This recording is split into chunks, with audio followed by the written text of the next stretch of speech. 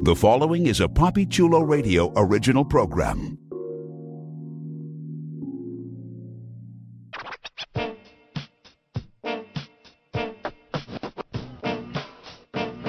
Let's go. Get up close and personal with some of your favorite male porn stars on One-on-One with Papi Chulo. Created by Papi Chulo, One-on-One showcases exclusive interviews with the adult industry's most popular male performers. Here's your host, Papi Chulo. Welcome to One-on-One with Papi Chulo. Today is Monday, October 2nd, 2023. Listeners, please welcome fan favorite gay adult star and industry veteran performer, THYLE KNOXX. Welcome to the show, THYLE. Hello, thank you, Papi. It's really nice to be here. I appreciate it a lot. Thank you. It is wonderful to have you on. We have been chatting about this for a moment, so I'm really glad that we're doing this. Like, I'm a big believer in everything happens for a reason. You know what I'm saying? So, maybe it wasn't the right time then, but I'm glad it's the right time now. Absolutely. I think I'm kind of in sync with your the way you think about that. It's sometimes I sort of drop off and I come back, but it's definitely been the right time, I think, now more than ever. So I'm really happy to connect with you, and thank you so much for having me on. It's been a while, yeah, so thank you. You're welcome, and thank you as well. This is going to be fantastic. I'm sure the listeners and your fans are in for a treat, especially with some of the questions that I'm going to be asking. So typically, I like to start off these interviews by getting some unique stats out the way. So what's your height and weight? So I'm just going to go by feet and inches initially. I'm just under 6 feet tall. I'm about 5 and 11 and a half inches, 5 feet 11 and a half inches. I think that's like 181, 182 centimeters. And if you ask my weight, it was about 175 pounds. I'm not sure what that is in kilograms, maybe like 70 something. They can do conversions online. That's what Perfect. Google's for. Yes. Cool. What's Yeah. your ethnic background? As far as I know, very fucking white, if you want it simplified, but I think it's very Northern European. I know definitely a lot of Irish, and I think some like Finnish and Nordic like background, but not a whole lot else as far as I know. I've never done an ancestry DNA test or anything like that. What's your zodiac sign? I think it's Scorpio, November 19th. I believe you are right. Yes. Which explains everything for the people out there that follow zodiac There signs, you go. I feel. Yes. And how old are you? I'm 32, but in November 19th, I will be 33. Happy early birthday. November is right around the corner. Thank you. I appreciate it. And when's your birthday? I'm a Gemini, June 16th. Okay. Well, it's a while, but happy belated birthday. Happy early Thank you. birthday. I appreciate it. Hey, Yeah. I'll take it. If you're going to give it, I'll take it. I appreciate it. So let's get to know a bit about the man behind the performer. I mean, I know this is obvious, I think, for your hardcore fans, but if someone's tuning in and doesn't know this, where are you originally from? Yeah, so I'm Canadian through and through, but I'm sort of from all over. It's a very large country. I was born in the west of Canada in Alberta. I grew up in Cold Lake, which is a pretty big Air Force base in Canada.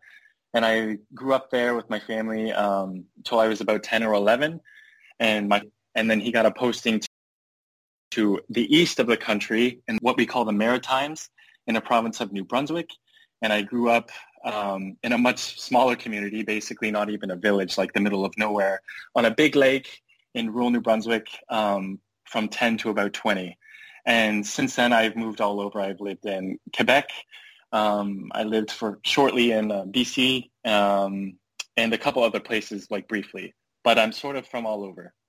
Can you share with the listeners a bit about what life is like just in Canada, period? The majority of our listenership is in the United States, but we do have international listeners as well, and I'm sure some of them might be kind of curious. Like, what's it like, living in Canada? Yeah, absolutely. That's actually why I wasn't sure of the measurements to give, because I'm not sure. Like, I know you guys aren't metric, but it's still very parallel to like the States in a lot of ways, but also obviously the States, is a lot of, it's 50 states, very different. Like it's 50 different countries, I feel. And Canada is sort of like 10 different countries in one as well. We have 10 provinces and 13 territories here. it's a lot slower pace of life overall. We have a lot fewer major cities, a lot fewer people. I think there's just about as many people in all of Canada as there is in California. So, and I think California has a much higher GDP and things like that. So Canada is a much slower pace of life. It's much more like Commonwealth, if you know what I mean by that. Like we're basically descended from the French and the British, but we still hold a lot more ties to them. I guess even in modern days, we're still like, I'm not exactly what our political leanings are called, but it's like parliamentary monarchy, something like that. So it's quite a bit different from what you have in the States politically. And we don't have like, a right to bear arms, and freedom of speech is a little bit more finely observed. I'm not sure how you would say this, but anyways, it's a slower pace of life. People are expected to be a little bit more polite, I guess, in their day-to-day activities. But it's also not as exciting. We were hit hard by the pandemic, as I know a lot of countries were, but Canada is really evolving fast in some pretty positive and negative ways, I would say. Like, anyways, it's fun to live here. It feels comfortable. I feel safe. But at the same time, it's very expensive to live here. Every province is very different from one to the next, especially from the west to the east. And as I said, like I was partly raised in the west and the east. So I'm fortunate in a way to have the two perspectives, but it's also a little bit discouraging in some ways because every province is so different and you can't really rely on the same way of life, the same sort of social systems as you can if you move from like Quebec to BC or to New Brunswick. So anyways, I'm still very much a Canadian, but a little bit lost in my own country these days, which I don't think is a unique sentiment. But anyways, I've gone on quite a bit about that, so that's what it is to me. I appreciate it. I'm sure, it's illuminating for the listeners because, they all have sort of like an idea of what Canada is like. So I appreciate the breakdown. Now, for you, what was life like growing up for you? What was young THYLE like? Yeah, so my family, I'm pretty lucky. Like, even though my parents are they come from a more conservative background, they were very fun people, very loving. And my father was educated. My mother was educated. And they, like I said, were kind of hardline about a couple things. I think it took a while for them to accept the fact that I was gay and stuff like that. But they always, at the end of the day, accepted me for who I was. And my real name is Taylor, and they always accepted Taylor. And I've adopted this whole other persona as THYLE, and that's very much a part of who I am too. And today my parents and my whole family very much accept that about me. Like there's no secrets about that or any weirdness about it as far as I'm concerned. So I'm very happy and very lucky to enjoy that sort of lifestyle. But at the same time, there's definitely some gaps between me and some of my other family members. And again, my parents are from another time. I don't think they'll ever fully understand like how I live my life. And I'm a millennial, but I'm also very much aligned with like Gen Z and Gen Alpha, whatever you want to call it. I consider myself very progressive, very liberal. And most of Canada is that way, especially in comparison to like maybe the southern states. But anyways, I had a good upbringing. My parents loved me. We had enough money. But I also grew up in a military background. Like my father was, from a good old boys club. And he had a particular idea of how like men should be. And I'm their only son. I have two sisters, one older, one younger.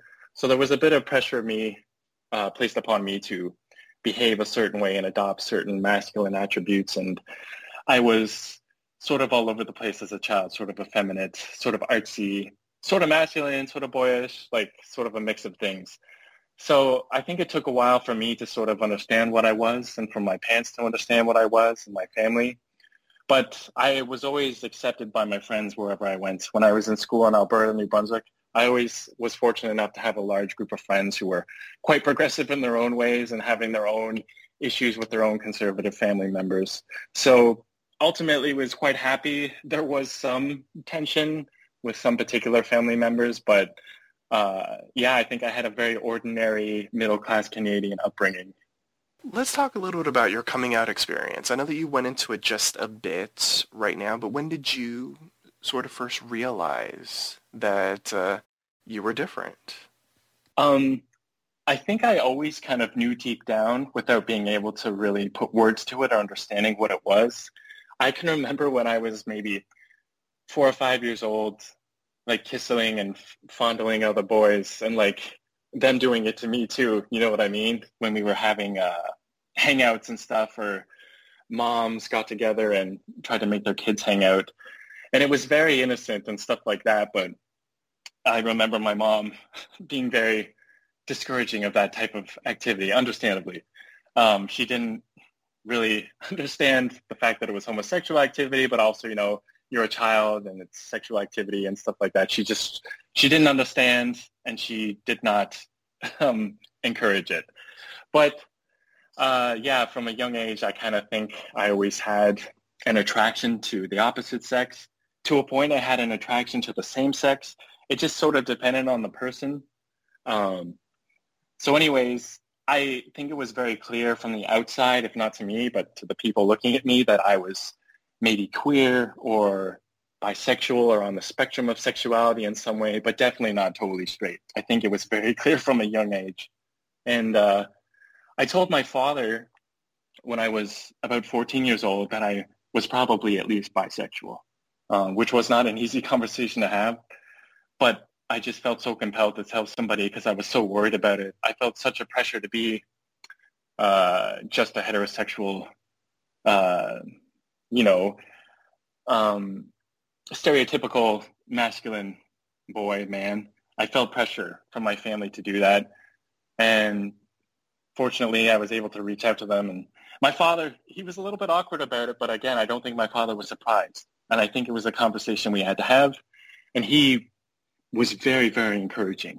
He was like, well, you know, it takes time to understand what you are. And you try to get close to somebody in school the older you get. You know what I mean? And if it feels right, it feels right. That type of thing. So I really respect and appreciate my father for that. My mother was a different story. She had a much harder time with it. I think also the fact that she was a woman maybe had a bit to do with it. I honestly think the fact that my father, who's a straight man, but just the fact that he was a man, I think he sort of understood it a little bit more just because he was a man. I don't know if that makes sense, but to me, that's sort of how it felt. My mom didn't understand it at all. And she thought, you know, does this mean you want to be a girl? You know, does this mean that she didn't really get it. So it took some time for me to figure it out and find a way to explain to her what it really was and what it meant. And today I identify as homosexual, as queer. I'd say I'm gay and that I'm queer. But I definitely went through a period of experimentation, and I've evolved, and I'll probably continue to evolve. But yeah, for the past 10, 12, 15 years of my life, I've identified as a gay man, and it was a little rocky at first, but overall, no one's really given me any hard time about it. It is what it is. So I'm fortunate in that way. Let's talk a bit about your life just prior to entering the gay adult industry. What was going on with your life just before entering? Sure. So I entered the industry, I wouldn't say that I was old, but I wasn't 19. You know what I mean? I was almost 27. I was 26, 27. So I was an adult and was a lot more formed in who I was by that point, but still not fully. But I had just actually graduated from community college in New Brunswick. I did a 2-year course in business administration and marketing, and it was really, really good, a good experience.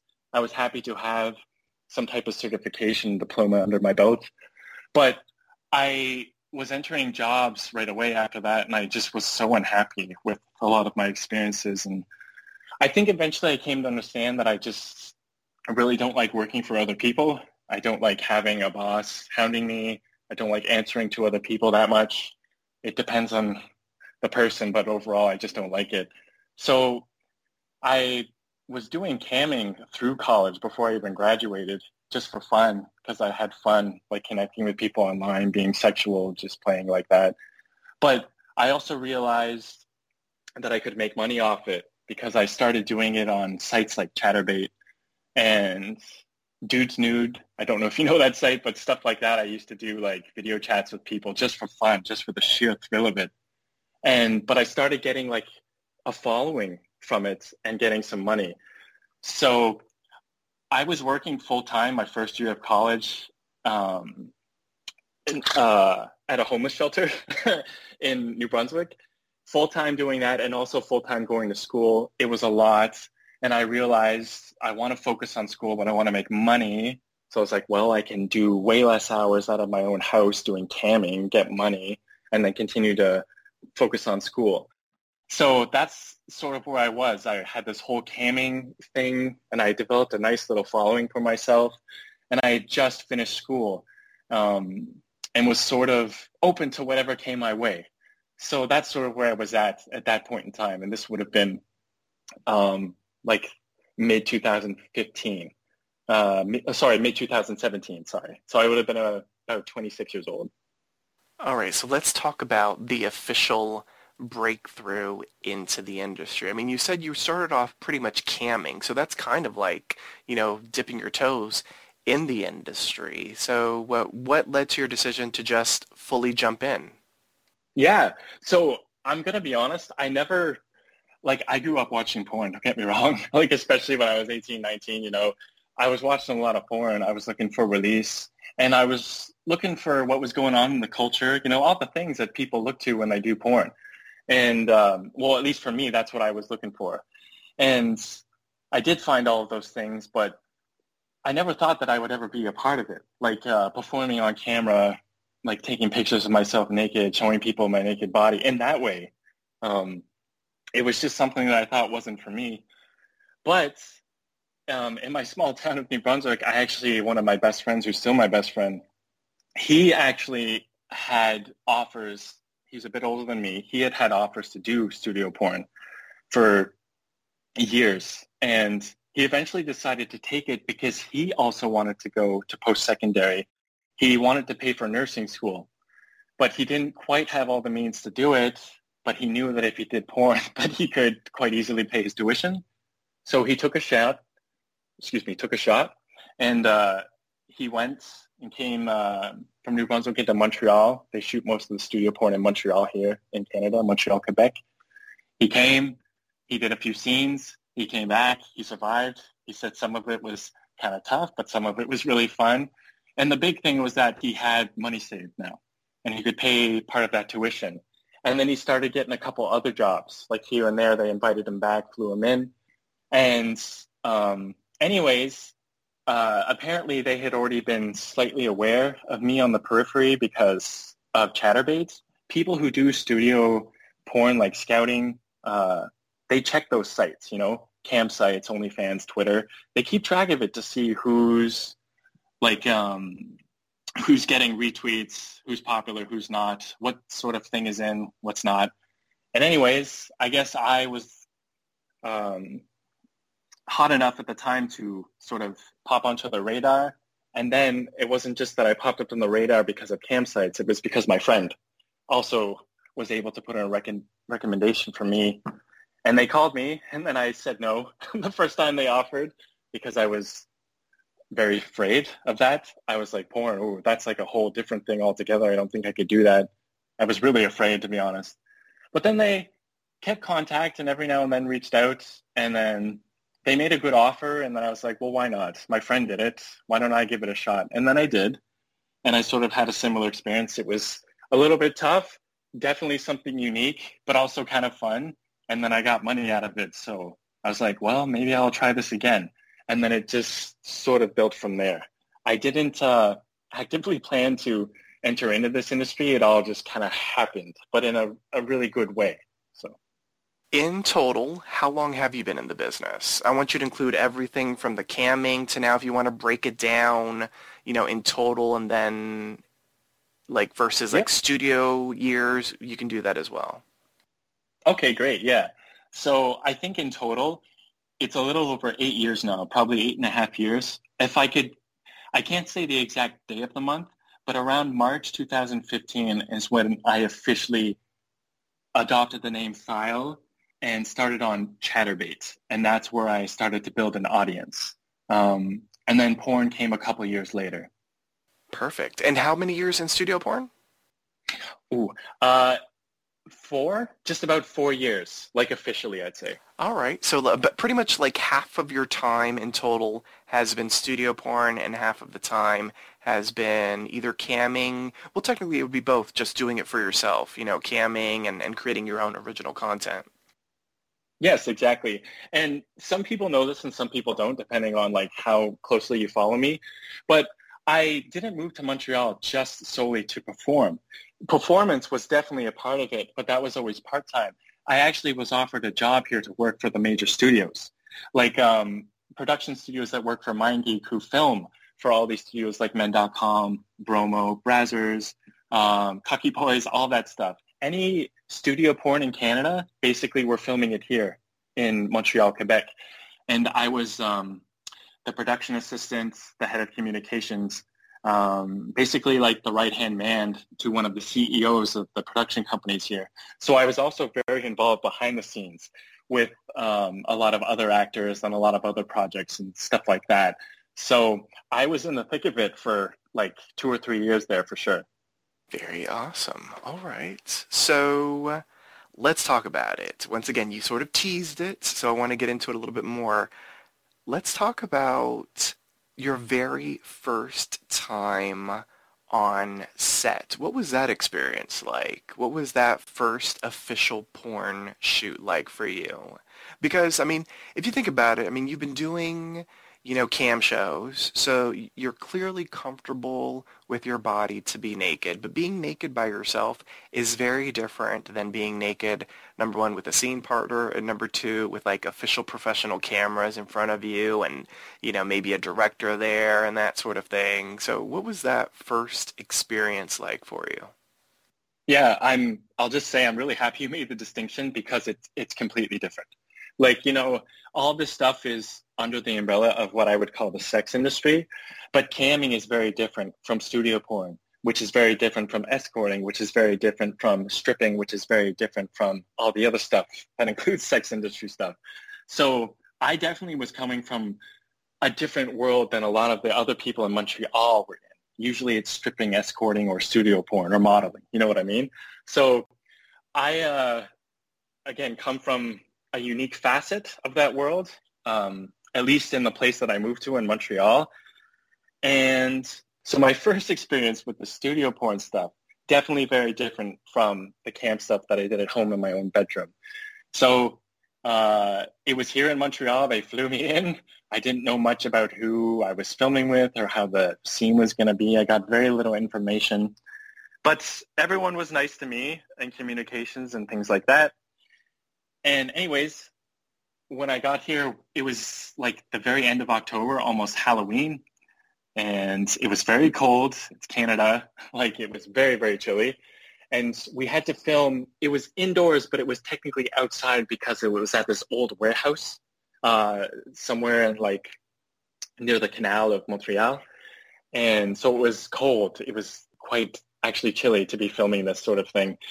So for me, that was the biggest thing. I was like, oh my God, this is this is like not an easy job. You actually have to physically commit and you have to be prepared to suffer a little bit. Like I was not warm. I was not comfortable at all when I was filming it. I realized very quickly that when it comes to studio porn, it's so much more about how it looks on film than how it feels to you. Like I learned that there has to be, at least for me, from the way I see it, there has to be a level of performance. Absolutely. You are hamming things up for the camera, especially when you're cold, especially when you are afraid or nervous because you've never been here before. I'm an Anglo-Canadian. Montreal is very French. You know what I mean? There's English here, but it's a different culture, a different language. And people were speaking multiple languages on set, people I'd never met. There wasn't a huge crowd, but there was enough people there for me to feel a little bit nervous. I had no idea really what I was doing. But I figured, why not? I'll go for it. I did the best I could. I think my first scene was with Bo Sin. I don't know if you know who that is, but he has a massive penis. Wait, and, your first scene was with Bo Sin?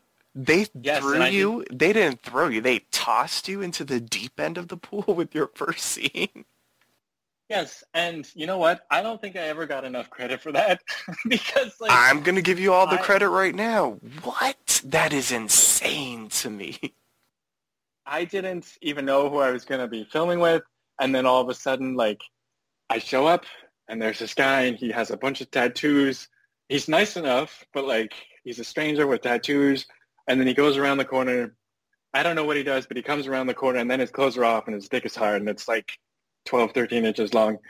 I was like, oh, boy, okay. Like, That it's is, like, um, my yeah, mind is blown right now because that's crazy. Like you would have thought, like no offense to these performers and their sizes. This is not me judging sizes, but you would have of thought course. they would have started you off with like a Ryan Bones or a William Seed or something. Like, Oddly enough, Ryan Bones was in that scene. Like oh, there you go. he wasn't fucking me in that scene, but he was also in it. Like again, I'm also gonna say this to preface that I never, by this point in my life, I wasn't watching much studio porn. I was mostly a Tumblr amateur type of porn consumer at this point. When I was younger, like I mentioned earlier, when I was 18, 19, maybe 20, I was watching a lot of studio porn. But these guys weren't in the porn I was watching when I was that age. So like I didn't know who was who for the most part. I didn't know what was what. But anyways, yeah, I got thrown into the ring with Bosin, a real serpent of a penis. You know what I mean? Like a real sort of what I would consider a tough job for a newbie. But he was great, and I mean, it wasn't the hottest scene I think I've ever filmed, but I made it through it, and I put in my best effort, and they called me back after that. And it's funny because the guy who booked me was like, I didn't even think you would come back. So like he was even surprised that I came back after that initial scene. But yeah, it didn't scare me away. For the most part, I was still very interested and I wanted to know more about it. So yeah, I don't think there was a whole lot after that that could have fazed me, if I could say that, because again, I just sort of had a very tall order from the very beginning. So. Absolutely. Major props to you. I don't know what Bosun is like personally, but I would hope that he was very gentle and maybe patient with you, being your first time and clearly having to take a whole lot of meat. Yeah, he honestly was. Like, don't get me wrong, I'm homo, he's straight. So like there was never gonna be like a genuine like attraction as far as that went. But he was definitely very professional in that first meeting, and if it had have gone anything worse than that, I probably wouldn't have come back. So, you know, like I have to give props to him too for the fact that it was good enough that I was interested in returning. So. Absolutely, yes. All right. Major props to you for having a good scene so that, you did have an interest in coming back. Now, prior to all of this, I know that we talked about you being a fan of porn, and clearly, I mean, you were already a part of the sex industry when you started camming and that sort of thing, but I'm much more curious right now into getting into your mindset about, like, when you started camming, was doing porn, like doing hardcore porn, not just camming by yourself, but like doing hardcore porn in the industry. Was that something that you were interested in doing? Was like being in porn an idea in the back of your mind as something that you ever wanted to try? I think so, yeah. Like superficially, I'm not sure what the right words would be to explain this, but I'll try my best. I think it's one of those things, at least from my perspective, where it's like, oh yeah, it'd be cool to do that. It'd be cool to try that out. It'd be cool to experience that. Like, and I think people who do that, deserve their props for the fact that they're willing to do that. Because a lot of people watch porn, but like, I feel like porn stars are beloved and hated in ways that other artists and other celebrities and other personalities are not. You know what I mean? It's sex. And like you said, some of it's very hardcore, some of it's very, very explicit. So I think I never really had an issue. I never thought it was a bad thing. Like as long as it was done with a certain amount of respect, or as long as you weren't doing it because you were hard up or because you were manipulated, you know what I mean? Things like that, which I don't feel like none of that stuff was ever done to me. I always felt in control. Like I said, I was 25 by the time I started camming, 24. So I wasn't very old, but I was definitely what I would consider an adult by that point in my life. Nudity, sexuality, and stuff like that, I never thought it was bad. Even though like I might have been told otherwise because I was leaning more towards a gay lifestyle or a gay disposition. You know, my parents told me that was wrong and people said it was wrong. But I knew like once I left that small realm, that small town like mentality, that the world was much more progressive than that overall. Again, having said that, I think the stuff that I did so explicit, like, you know, spreading my asshole on camera and like smiling a big smile, spreading a V for victory, whatever you want to call it, like a V for victory, excuse me. I do understand to some people that's just like, it's so obscene and so perverted, but I don't think that that is bad. And over time, I kind of, after I started developing an audience, I think I realized, well, this really isn't bad. A lot of people are enjoying this and finding something good out of it. And I feel like maybe I'm showing people that you can do this in a healthy way, like in some way that's, you know, sort of a release for everybody, that's good-natured, good-spirited, and intended for adults, enjoyed by adults. That's sort of the attitude I was starting to develop quite early on. And that's definitely the attitude that I hold now. So for me, it was more thrilling than it ever was scary. And I have dealt with some, especially when I grew up in a small town and I was doing this cam stuff and porn stuff. Some people had some opinions on it, and some people were a little bit cruel, a little bit nasty, but I never felt like it would stop me. It was never enough to make me reconsider anything that I was doing. So I feel, again, a little bit fortunate that for whatever reason, I just always had that approach to it, that mindset. I love that. You know, shake the haters off. I'm glad For that sure. I'm glad that you were able to shake them off and do whatever you wanted to do. Yeah. Like they're not paying my mortgage, you know. So like Exactly. At the end of the day, yeah. You're right about that. Yes. So let's talk about your popularity in the industry, because once you started doing studio work, I mean, you were like the hotness. Like, let's just be honest. Like, you were getting a ton of scene work.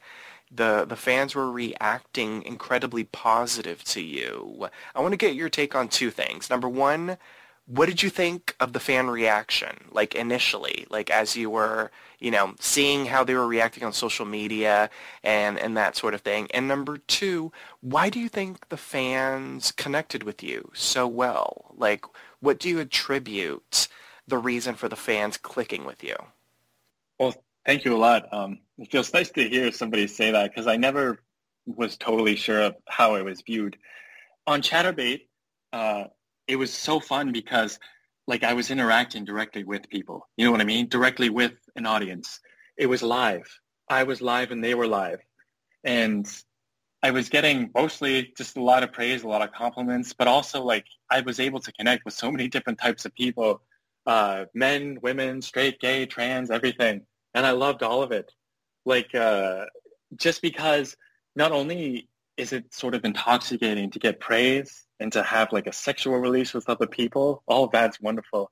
But just to feel like you had a significance in people's life, even if it's something like this, like sexual play or role play or just a release of some kind, it felt so invigorating and so validating to feel like I was a part of that, not only for myself, but for other people. You know, to hear people say like, you know, to see you do what you do makes me feel like I should be what I am and just do what I want to do. That's how I want people to feel. And that's all I ever tried to convey at the end of the day. I guess I'm super thankful. I will always be so grateful for the audience that I was able to acquire through the things that I've done through studio porn and through cam work and everything that I've done. They are so so appreciative and they are so kind, and so many people send so many nice messages. I get so many more nice messages than I ever do like sort of gray or nasty messages, even though they happen. Even when those come in, I know that I'm affecting people in some way. And some of those people who are saying nasty things, I think, feel a lot better about me than they try to convey. I think because they're lost in their own selves, and I think it's taught me a lot about psychology, sexuality, and just community. A lot of things that I wasn't able to glean in my day-to-day life as sort of an awkward person. I'm a very different person in my day-to-day life than I am when I'm on cam. I feel very much in control of myself, and I feel like I'm doing something good for myself and for other people. So anyways, it's super intoxicating to have praise, to have fans. It really definitely increased my self-esteem to a healthy level, I'd say. I think some people have the impression that you might get kind of a big head when you make it in any capacity online, but so many people do, and so many people have wonderful things to offer.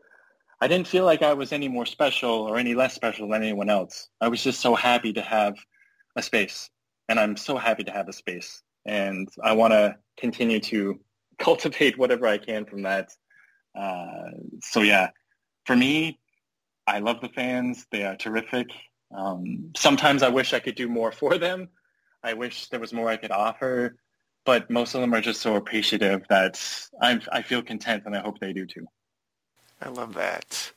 Listeners, if you don't know, he's got over 250K followers on the website formerly known as Twitter, currently known as X. Yeah. 250K plus. Yes. Thank you. I personally still call it Twitter, excuse me. Sorry, I do as well. And I have the hope that at one point it will go back to being that.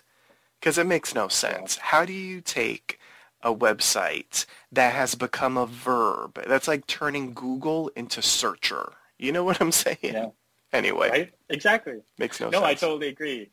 And I totally agree. And just that was another thing too. Twitter for me has also been a huge part of what I've become and my outlet and my source of connection, my source of release. Like, I still think it's a wonderful tool. It's just been co-opted by someone who maybe doesn't want to use it for things so wonderful. But again, I'm so thankful to live in the era I live in because I don't think I'd be who I am without it. So just wanted to say that too. I love that. And that's how we connected. And actually, I went back and I scrolled through our DMs. We started talking a handful of months after you joined the mainstream studio system. So we have been chatting for a moment. It's kind of crazy. For sure. Like I said, I'm really happy that you were still willing to do this show because it has been a while. And you've really had your ear to the street with a lot of performers and a lot of people who come up and come and go, in social media and stuff in the industry and outside the industry too, I've noticed. So I commend you for keeping up on things and trying to give people a platform and keeping your own platform afloat because I do think it's important. And for me, in the past, I don't think I was in the right place, like mentally, emotionally, professionally, to really give like a worthwhile interview, if that makes sense. But I'm a little bit older now and a little bit more well-adjusted, and I understand more of who I am. So thank you so much for giving me the opportunity to connect. You're welcome, and I appreciate the kindness as well. That was incredibly kind of you to say. So let's get into, I think, the big question right now that maybe some of your fans might have. Let's talk about your performer name, period. Where did the name THYLE come from? Where did the name KNOXX come from? I've noticed that, based off of some changes to your Twitter profile, it looks like THYLE is the focus right now. Where did the name come from? Why the change? I'm sure the fans might be curious. Yeah, absolutely. So THYLE, honestly, I don't know where it came from, but I was horny and I wanted to cam, but in order to do that, I had to create a profile on like Chatterbait. I'm pretty sure was like where this all started. So at first, when I went to type in a name, I typed in Taylor. That's my real name. And then I was like, well, maybe I shouldn't, maybe I should adopt like a personality or something, or like, maybe I should have like some more semblance of anonymity. Tyler? Maybe Tyler. A lot of people call me Tyler. like, just because people forget that my name is Taylor. When they first meet me, they call me Tyler. So it's like, let's go with Tyler. But then I was like, but that's also not, there's a lot of people called Tyler. So I literally just somehow was typing stuff there for 5 minutes, coming up with different stuff, and THYLE. So THYLE. That's what I was known as Chatterbait, just THYLE. No THYLE KNOXX, nothing like that. THYLE, lowercase letters, THYLE. And like my first, second show, by the second show, I really had captured an audience, like fortunately for me, and that's what I was THYLE. So I was like, this is good enough for me. I didn't have expectations about it becoming a bigger thing. I was just like, THYLE works. This is what I'll be on Chatterbait. And then I kept doing shows a lot, and then people just came to know me as that, just THYLE. And I came to realize no one actually has that name. Like, it's a pretty unique name. Who else has that name? So I was just THYLE in the cam world. And then the porn studios found me, and they wanted me to come up with a last name. And I was like, I really have no idea. I'm no good at this. Can I just be known as THYLE? Anyways, like men.com and stuff, they wanted me to have a second name, 2 names. So anyways, that's why I relented and was like, whatever. And they came up with KNOXX, KNOXX, 2 X's. And I think part of their reasoning was like, there was already a lot of KNOXXs in the industry, like people with the last name KNOXX. But this was 2 X's, so it's like KNOXX 2.0. I think that was their reasoning in their head. But whatever. It was a last name. It completed the format for them. And so that's what I adopted. And when I did studio porn, that's what it took off as, was Style KNOXX. But when I eventually stopped porn, so many people also just knew me as THYLE. Even people who I know in my private life, depending on who they are and how they know me, a lot of people call me THYLE. I'm THYLE to them. I've never been Taylor to them. You know what I mean? And I answer to that. That's part of who I am, is THYLE. So I'm very much Taylor and THYLE. But it's just THYLE. After porn ended, that's really what I'm THYLE. And I sort of wanted to demonstrate in a way, either symbolically or professionally, however you want to call it, that I was THYLE again, that I'm sort of embracing what I was before the studio porn. It's not like I'm trying to forget what it was. I'm just trying to kind of take back the narrative in a way, I guess. This is THYLE now. It's not THYLE KNOXX. This is something that's separate from the studio work, and this is all something he's doing on his own. Like in the beginning. That's sort of how it happened. What do you enjoy most about starring in porn scenes?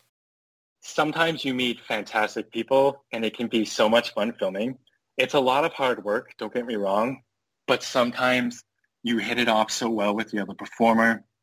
It's an amazing scene. It's amazing sex. It's fun, and it just invigorates you. And you know that people are going to enjoy it. You know what I mean? Or you're confident that people are going to enjoy it because you enjoy it. And just people feeling like they're in some way represented or some way entertained or in some way affected positively by whatever it is you're doing on camera. To me, that's everything.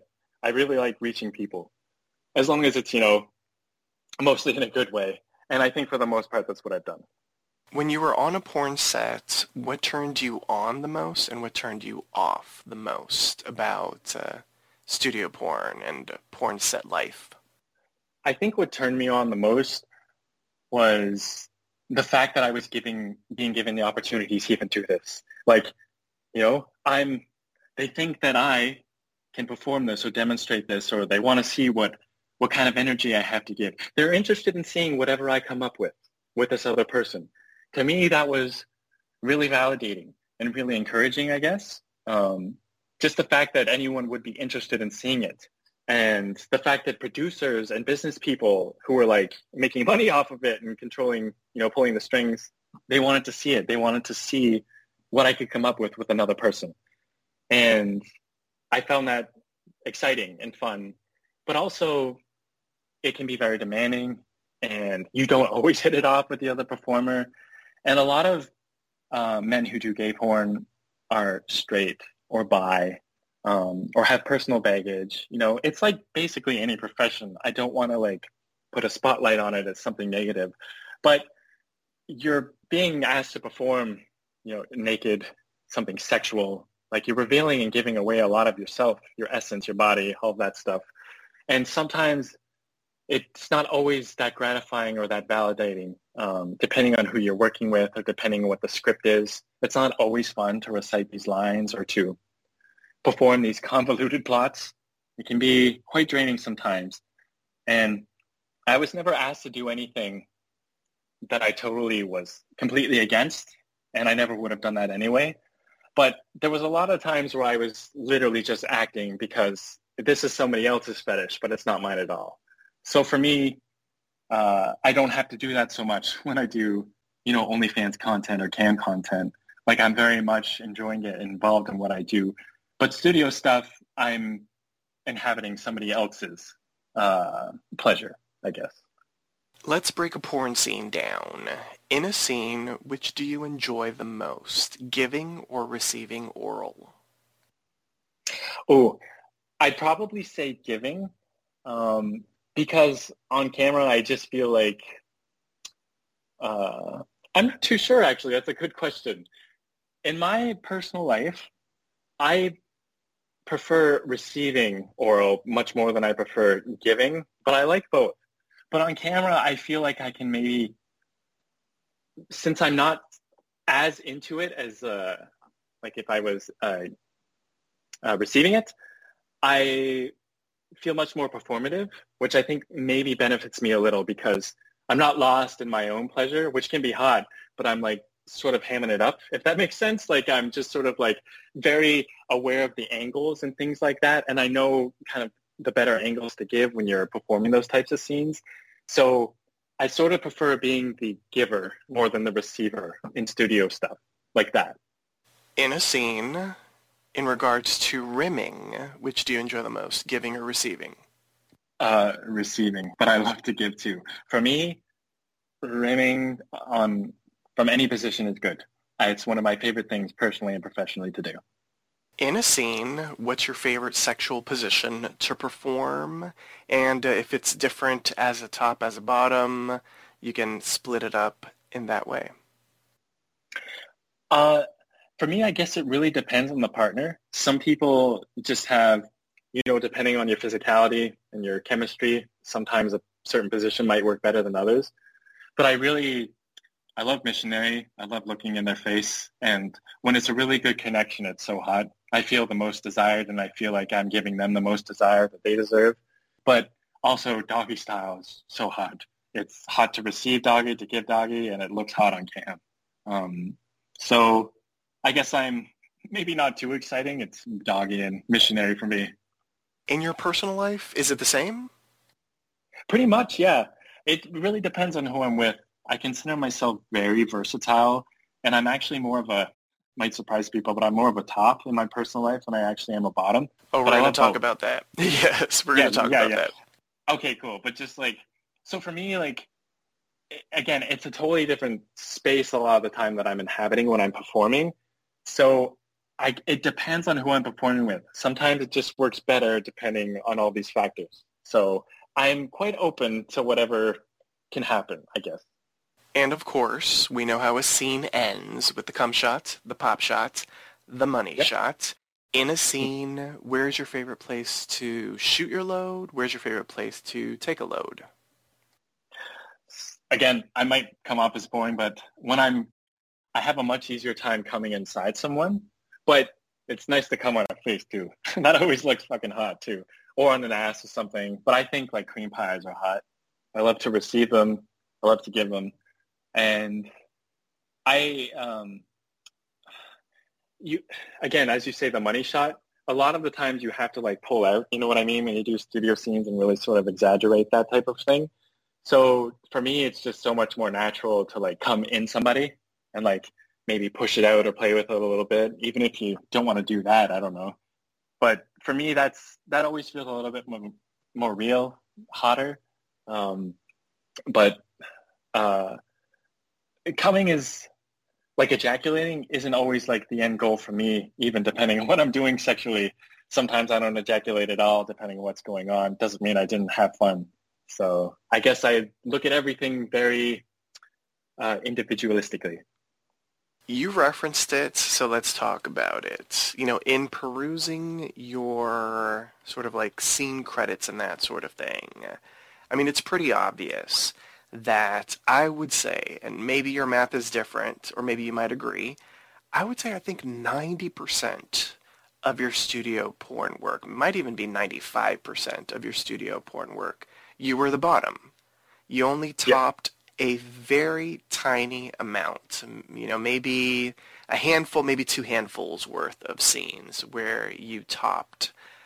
Why was that? Did the studios just want to see you bottom? You just referenced the fact that in your personal life, you top a lot more, you feel like you are much more of a verse performer. Were you ever told why you kept on getting booked for bottoming scenes versus either top or verse scenes? Yeah, totally. So I don't think I enjoyed studio stuff as much as other guys did. At least I had a much harder time inspiring myself to come, depending on the situation. So when you're bottoming, if you don't have to worry about constantly being hard like the top does, it makes the scene so much easier.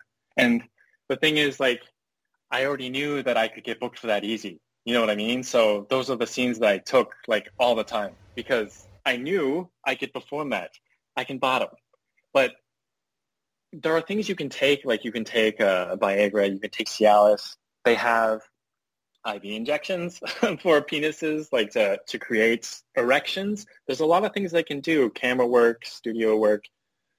But I didn't want to do too much of that. I wanted it to be as real as I could make it. And it was just much easier for me to bottom in that regard. And also, I think my physicality had something to do with it too. Like, I'm very pale. I don't have tattoos. I look more clean cut than some of the other people and sort of more twinky, kind of a twunk, whatever you want to call me. So, like, I wasn't this big stallion of a top.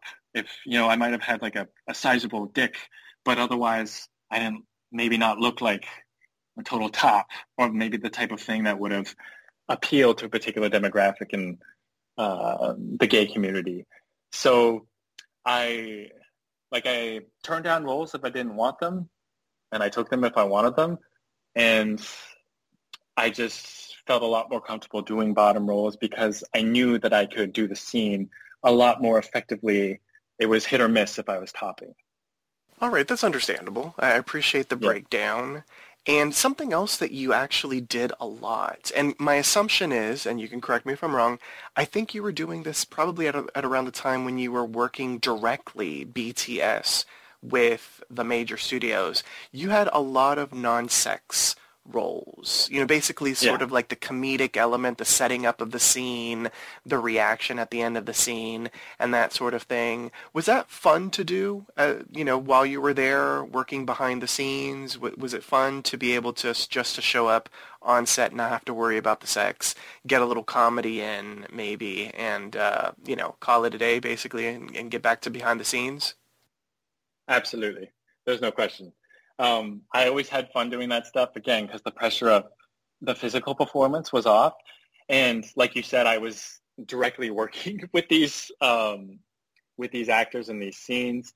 And so they call it extras and B-roll.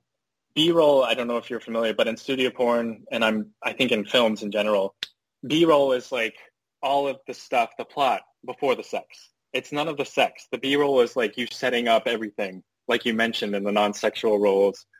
And that actually usually takes longer to film than the actual sex. Like producers would show up during the B-roll performance to make sure that that went well for the ad moments and things that they were after. But once the sex started, they would leave. So it was very important to get this right.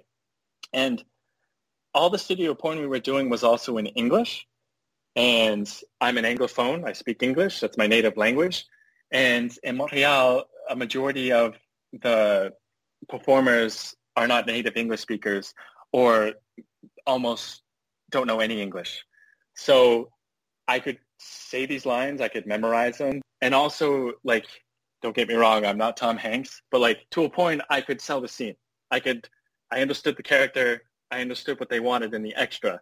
And since I was working directly behind the scenes, it was just easier for me to adopt that role and go into it.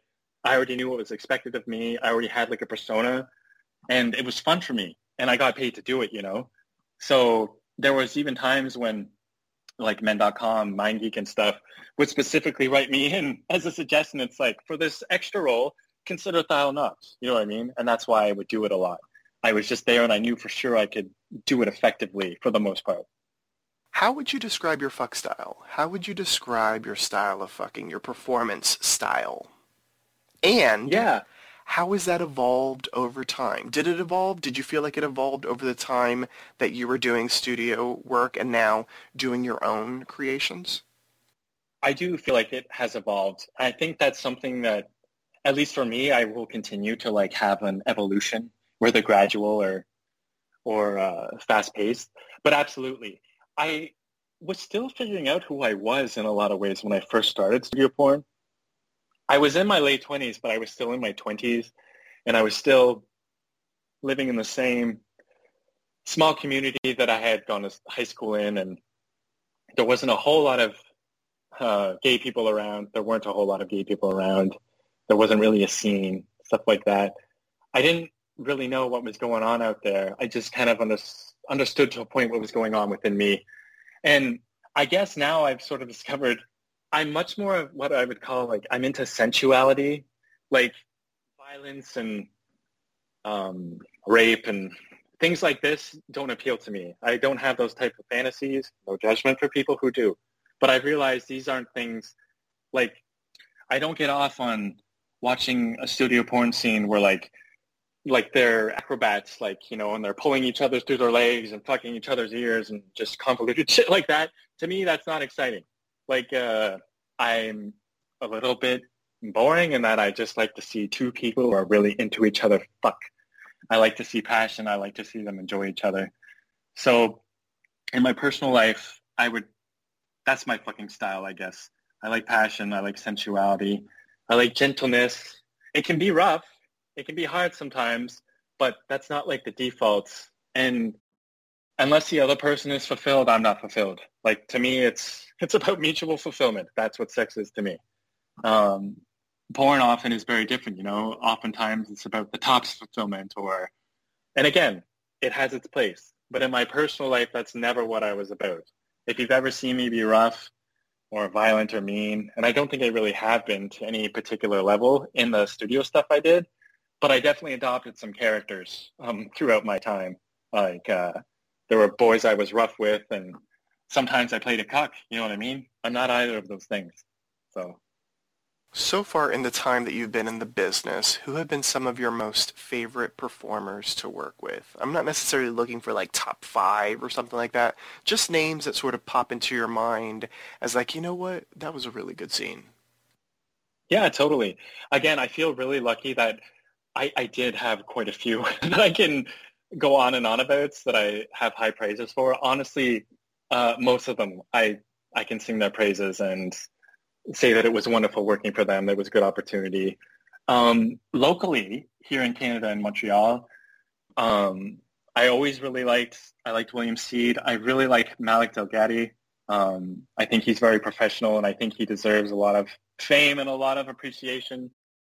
Raphael Louis, I don't know if you ever heard of him. He's fantastic. Yes. Yes, I love that man. He's wonderful. Just personally, he's wonderful, and I think as a performer, he was great. I feel he was very real. You know, no steroids, no attitude. He was just a very handsome, very sensual man who appreciated other men. And so I think he might be near my top. I still talk to him quite a bit. I really like Manuel Sky a lot. I think he's very professional, a pro. Most of them, honestly, here are great. Marcus Cage was pretty great. I like Dante Cole a lot. Alex Meekum is a sweetheart and a wonderful performer. Gabriel Clark. There's honestly a lot. I'm really lucky in that regard. For the most part, they are really excellent men. Who have you not worked with yet that you would love to do a scene with? Is there anyone on your must-do list? Or your Yeah, wish I list? think only one. Yeah. When I was young, I was obsessed with Antonio Biaggi. I don't know if I'm pronouncing his name correctly, but like Yes, Antonio I Biaggi. Yes. yeah, yes, there you go, yeah. Him. I was always super into him. And I'm pretty sure he's straight in real life, but I always really liked Girth Brooks. But these are like men from another time, I think. But other than that, not really anybody in the studio world. Are there any individuals in the industry that you look up to? Are there any individuals that have inspired you in some way with sort of like the mark that you're trying to leave in the business? Yes, this is something I should think more about. And it's a good question. I really admire Francois Sagat, who is French. Again, I don't Yes. think I'm pronouncing that correctly. No, you got it But right, yeah. yes, I just think uh, I've always really admired him. I think he's attractive, and I just think he does what he wants. And he has his hands in multiple pools, not just studio porn and modeling, but he has like his hands in comedic things and film. And I've always sort of admired him, and just he does his own thing. And I know there are others, but I'd have to spend more time actually like observing their catalogs and their biographies and stuff like that. I know there's so many. I just I feel like if I give one name, then I'm gonna feel bad that I didn't give three others, if that makes sense. I totally understand. All right, so now it's time for the big question. A question that I'm sure a lot of your hardcore fans and supporters might be curious to know. How much is THYLE packing? KNOXX style is about 8 inches long and just about 6 inches thick. Just about. And uncut. I am uncut, yeah. There you And go. just a side note, my father is cut, and my parents made a conscious decision not to have that done to me. It's not as common up here as it is in maybe the States and other places of the world. I have no preference personally, but yeah, I mostly am experienced with uncut. That's like where I come from. Let's talk about the pop shots, because I feel like you are known for being a shooter. So is there anything that you do in preparation to a scene where you know that you have to come to make sure that you have that sort of perfect money shot? Thank you. I haven't always delivered, but I feel like I really am a lot more forceful when I do my like personal stuff, my amateur stuff, whatever you want to call it. Don't come for like at least a couple days, and spend time like, maybe eyeing men now and then on the streets, or maybe looking at a couple pictures, or maybe sexting someone you really like. Just kind of build it up a bit, kind of get yourself in that mindset, get your body ready. And if you can really connect with the person that you're filming with, then there's not a whole lot of effort that is required. One thing I will say, I started taking magnesium a year or so ago, just as a supplemental vitamin. And I don't think it's made my cum shots any more forceful. I feel like it's maybe made it slightly more voluminous, just a little bit, because I started taking magnesium and vitamin D because I went to my doctor and I was definitely vitamin D deficient because I don't go outside enough. But apparently, like if you take magnesium with vitamin D, for some people, it really, I'm not sure how it works physiologically, but it helps the absorption of one of the other. And I just feel like I have more volume now, like the last year or so when I come. Something that I'm curious about that maybe your fans might be as well. A chance to take THYLE home with them. Was there ever an offer for an official THYLE KNOXX dildo? Never, unfortunately, but that's something I would be interested in for sure. Okay, because I feel like, especially with your size, like it's obvious. Like, so if the opportunity came, you would say yes. I would. Well, clearly, if it's financially beneficial as well for you, you know what I'm saying? It's got to be a good deal. Absolutely. Oh, totally. But at the same time, like, I'm happy for all the attention that I have received over the years, but I'm not exactly the superstar that some of the other boys are. You know what I mean? Some of the men, like, those are the people that are really interested in making like dildo casts of. You know what I mean? Like Max Connor, William Seed, stuff like that. Like, understandably, like they have huge audiences and they sell and they're very reliable from a marketing standpoint.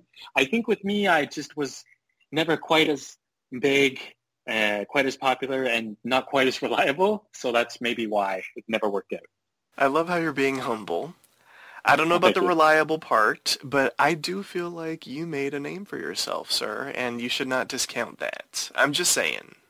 As I someone, really appreciate that. you're welcome. As someone who's interviewed performers now for 15 years, originally on my blog and now podcasting, you did make a big name for yourself. So don't knock yourself on that. I appreciate that a lot. And I kind of wasn't sure about how people felt about me or kind of how my mark, if I even left a mark, if it was good or bad. But people like you and things like this, experiences like this are sort of reinforcing that it did matter to some people and that it was worthwhile and that I did make a name. And I really, really appreciate you helping me sort of realize that and giving me a platform to speak some of my thoughts. So thank you. You're welcome. Now let's talk about, it's kind of the elephant in the room. You've mentioned this a couple times. You've said porn ending, you've left studio porn, you're more focused right now on your original content, things like your OnlyFans, Just for Fans, doing cam shows on Chatterbait and that sort of thing. So I'm sure a lot of the listeners might be curious as to, number one, why did you leave studio porn? And number two, would you ever go back? Would you ever do a comeback? Because, listen, I would assume, maybe I'm wrong, but I would assume that you've probably gotten contacted by some of the studios to be like, hey, would you like to come back? We do have some work and that sort of thing. Because my assumption is that you left all of that, with a good reputation. So the question is, why did you leave? And would you ever consider going back even, for a brief period of time? Yeah, no, I appreciate the question. It's something I've still been thinking about. Like, it's been 2 years since I've done the studio stuff. The thing is, I don't think I was the greatest employee when I was doing all the behind the scenes stuff, but to my credit, I also did not have the best bosses or the best associates to work with. And I'm not talking about performers. I'm talking about directors, production assistants, and CEOs. I did not like the way they handled things sometimes. Sometimes, quite frankly, I felt like a circus animal. And I felt like some of the performers and some of the employees were treated like that. So anyways, I had all this experience on my own as THYLE on Chatterbait and stuff like that. And so I sort of knew that I had already had a name for myself and could provide for myself and could explore avenues on my own. And porn definitely, like, the studio stuff definitely increased my visibility and my name, which is wonderful. But it was more like, to me, towards the end of it, it felt more like a stepping stone than it did like a chapter that I would be involved in for many years. 5 years in studio porn is quite a long time for an actor. You know what I mean? Like, it's the landscape is changing. Day to day, it's changing very fast now. But 5 years, that's a long time, and I did it for 4.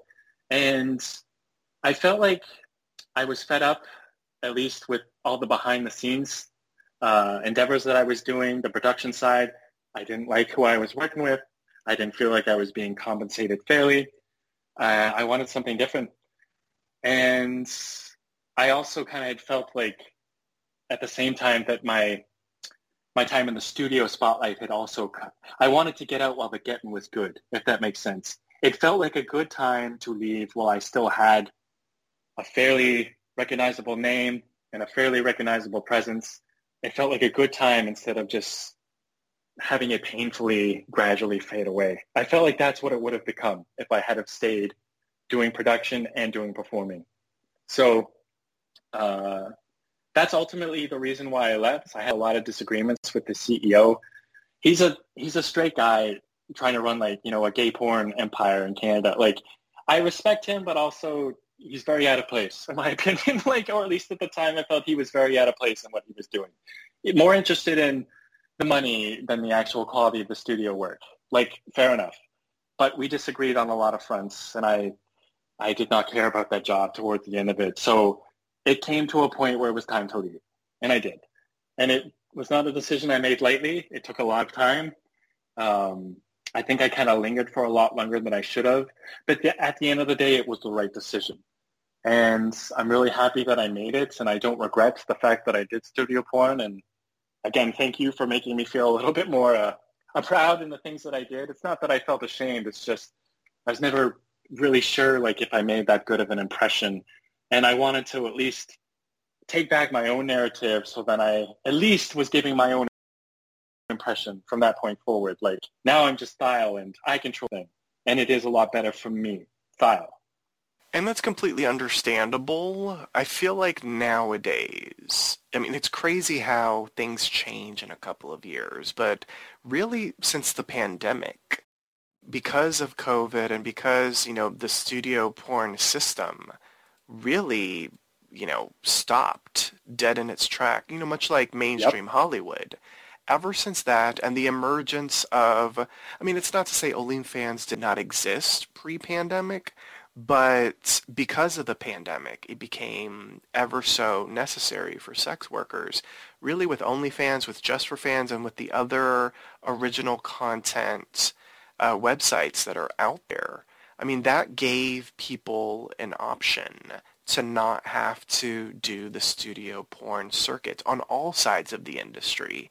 And nowadays, I mean, I feel like a lot of that is much more beneficial for performers, period. And there are some that I've interviewed recently over the course of this past year that are foregoing the studio system and are specifically focusing on themselves and their own original content. So I'm not saying you need to rush back to the studios. I mean, I think studio work can be beneficial for a performer. It's a way to open themselves up to a larger audience almost instantly.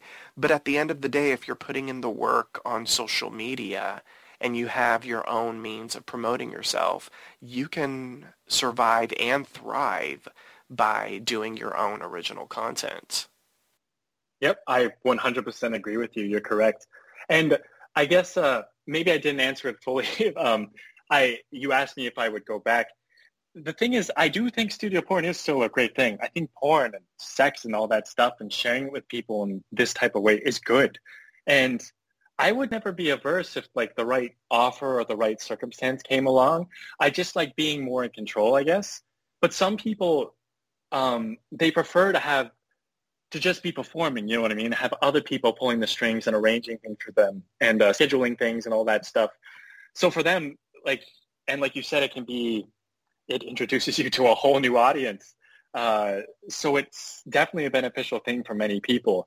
And I don't think that it's going to totally go away anytime soon, but you're 100% like COVID really expedited like this whole entrance into self-governance and, self-promotion and, you're basically collecting 80% of the money instead of giving 50, 60% of it away to someone else. You know what I mean? Like you're making your own scenes. If you're writing scripts, it's your script. Like that's really wonderful. And I think a lot more people rightfully are getting involved in that or attracted to that. But studio porn will have its place for a long time in some way or another too. So I would never write it off totally. All right, listeners, you heard it here first. We'll see if anything ends up happening in the future. Very interesting. All right, now what I want to do now is sort of shift gears a little bit and talk about some of the more serious sort of issues in the industry as a whole. And the first question that I have for you in this set is, are there any misconceptions or myths about porn performers that you would like to dispel? I'm not sure what some of the hard myths are at this point in time, but I guess it's like any workplace. It's like any work environment. There are people who are crazy. There are people who are wonderful.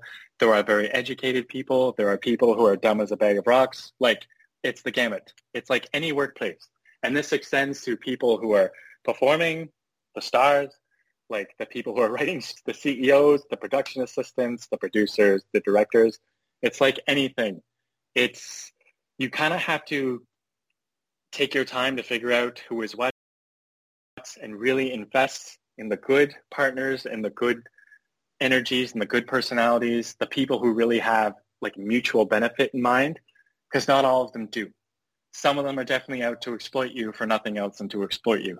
But I don't think that's too different from almost any type of work environment, especially in the business world.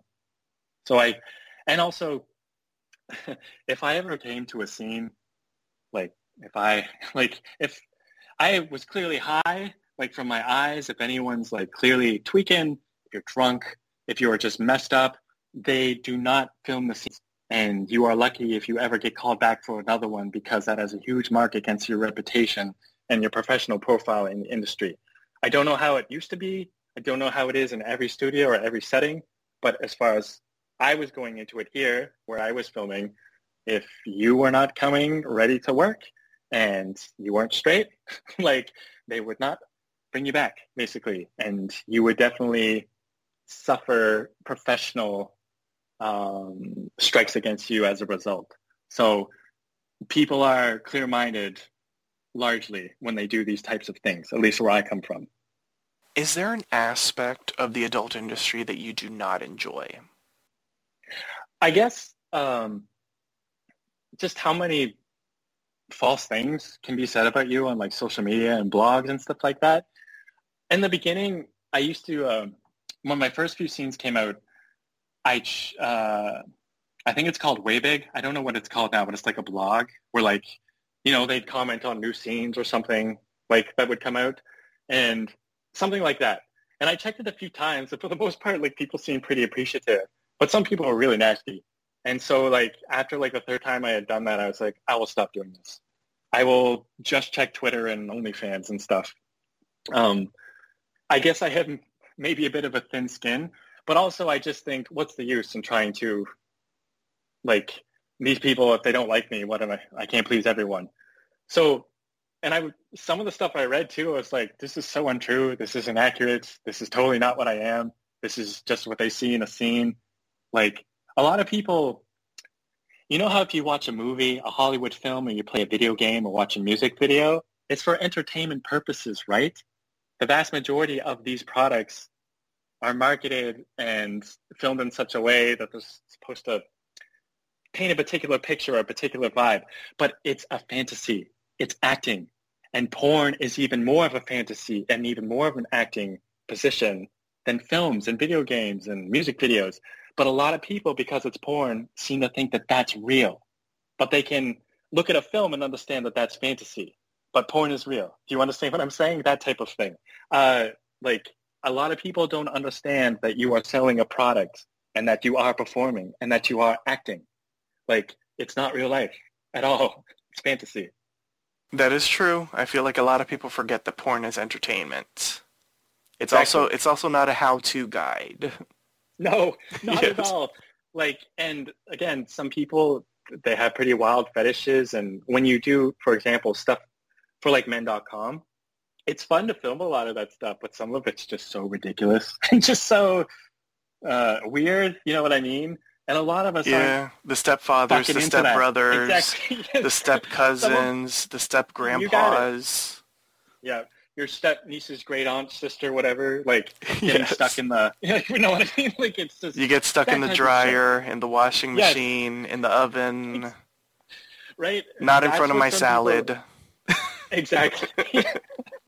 Exactly. You got it. So when you're filming stuff like that, or knowing that you're going into film a scene like that, some people, I don't know if how much they understand, like, the lines of reality are blurred. You know what I mean? Like, but it's not reality. Like, It's a it's fantasy literally, world. yep, and it's so convoluted, and it is so embellished to sell the product. You know what I mean? They need those ad moments that stick out on like the corners when you go on Pornhub and stuff. It needs to be something that jumps out at you, and it has to be ridiculous, like, you know, or something that really just jumps out at you, and that's how they sell their ads and stuff. True. So Yeah. that's what it is. Like, it's not what most normal people are doing. Yes, people getting fucked out the window, people, Exactly. you know, they break the glory hole and all of a sudden, you know what I'm saying? Like Yep. they do crazy stuff. Listeners, it is fantasy. It's not reality.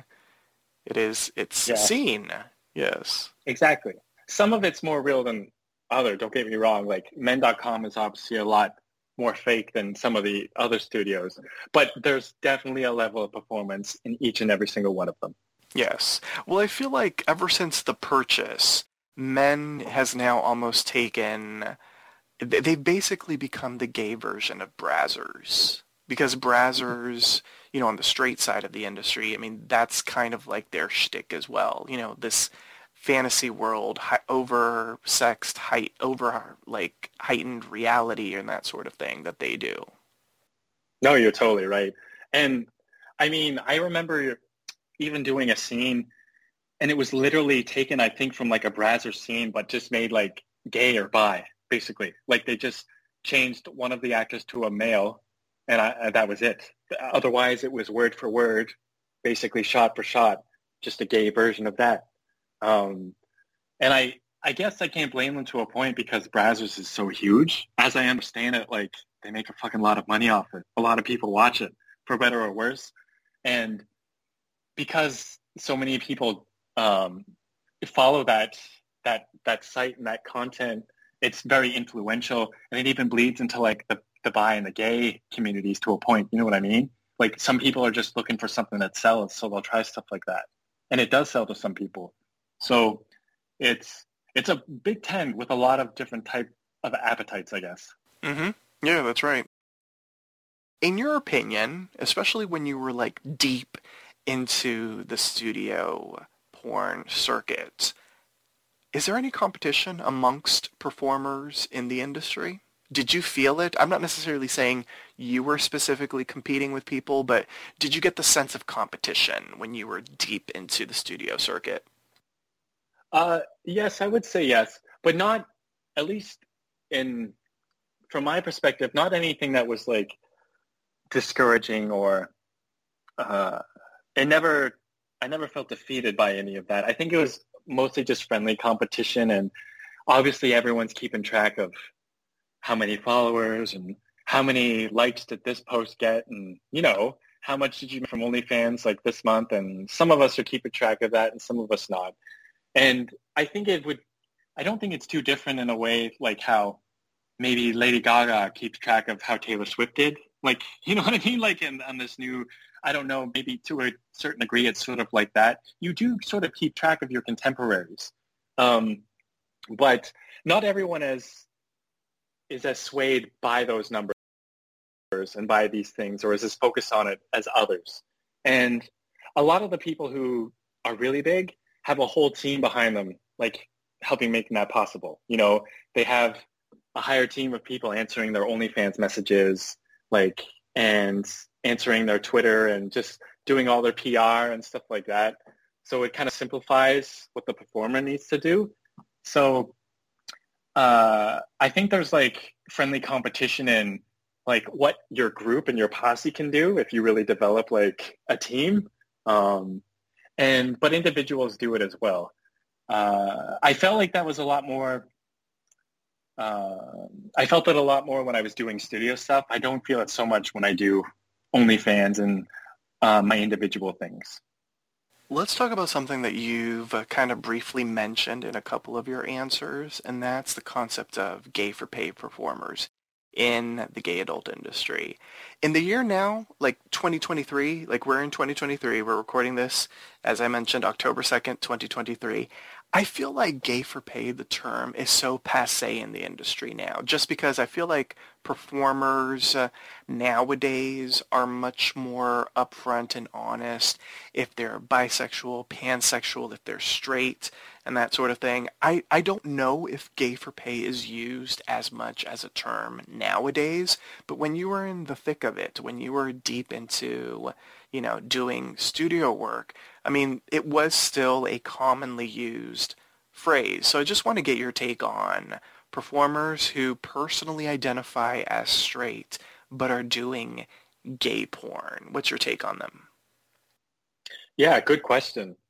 I guess it depends on the individual and how they really, what it is they want out of their career and out of their performance in the industry, I guess, what it is they're after, what it is they want to convey, because it really is different from person to person.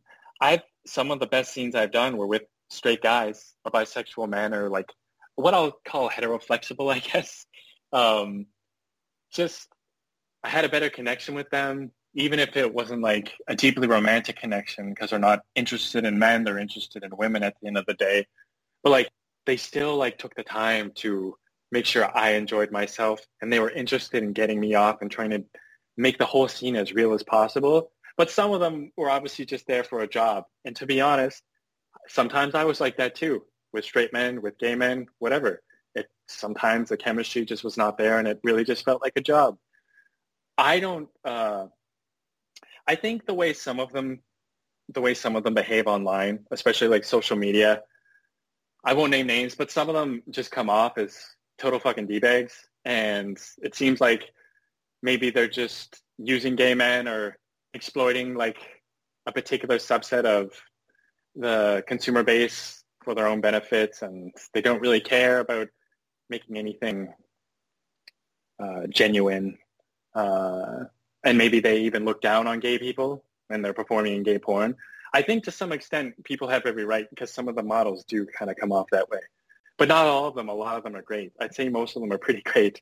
And, with their ass, they give quite a bit of themselves away too, straight men, when they have sex with men on camera and stuff like that. And some of them are a lot more well-adjusted than others. So I think it's a case-by-case basis. I would never say there's no room for any particular type of person in porn. It just depends on the person, how it is they're approaching it, and what it is they want out of it, I guess. But your decorum definitely matters. Like on set, off set, online, like, and people should, to a point, keep track of that for sure. As a performer in the industry, even now, outside of the studio world, you are still a performer in the adult industry. Do you find it difficult to be in a romantic relationship while working in the business? I'm not necessarily looking for you to get deep into this and into your personal experiences. I just want to put that out there. I don't know your current situation or anything like that. I'm just asking in general, as a performer, as someone who started off cam modeling and then was deep into studio porn and is now doing their own thing, is it difficult to date or be in a relationship while being a sex worker? I wouldn't say that it's a breeze, but again, I think it's case by case. For me, it was definitely harder to do that type of situation, dating, cohabitating, the first year or two when I started porn.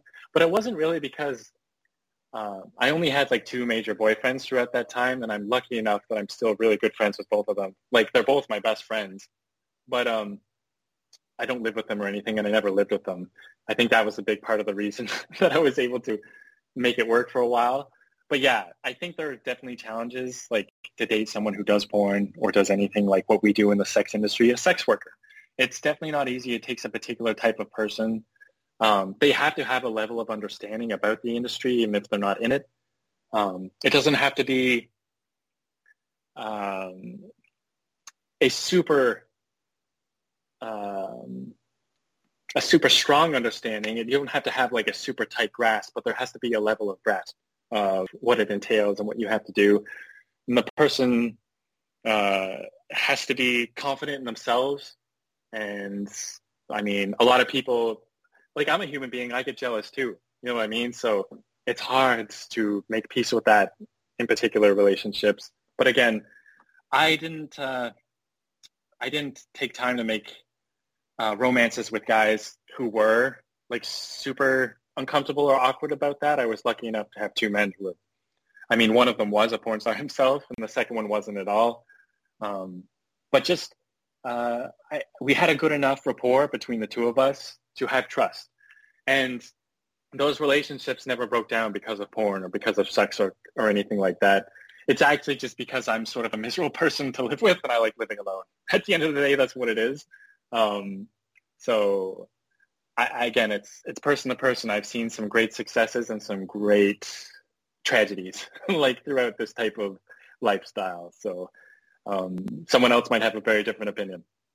Let's talk about OnlyFans, original content, terms of service, and all that kind of stuff. Because something that I've noticed recently with performers is with, in particular, OnlyFans, and I know that you're on that platform to deliver your original content, they seem to update their terms of service all the time now, and they seem to be kicking off performers and just deleting their accounts for, you know, the smallest of infractions.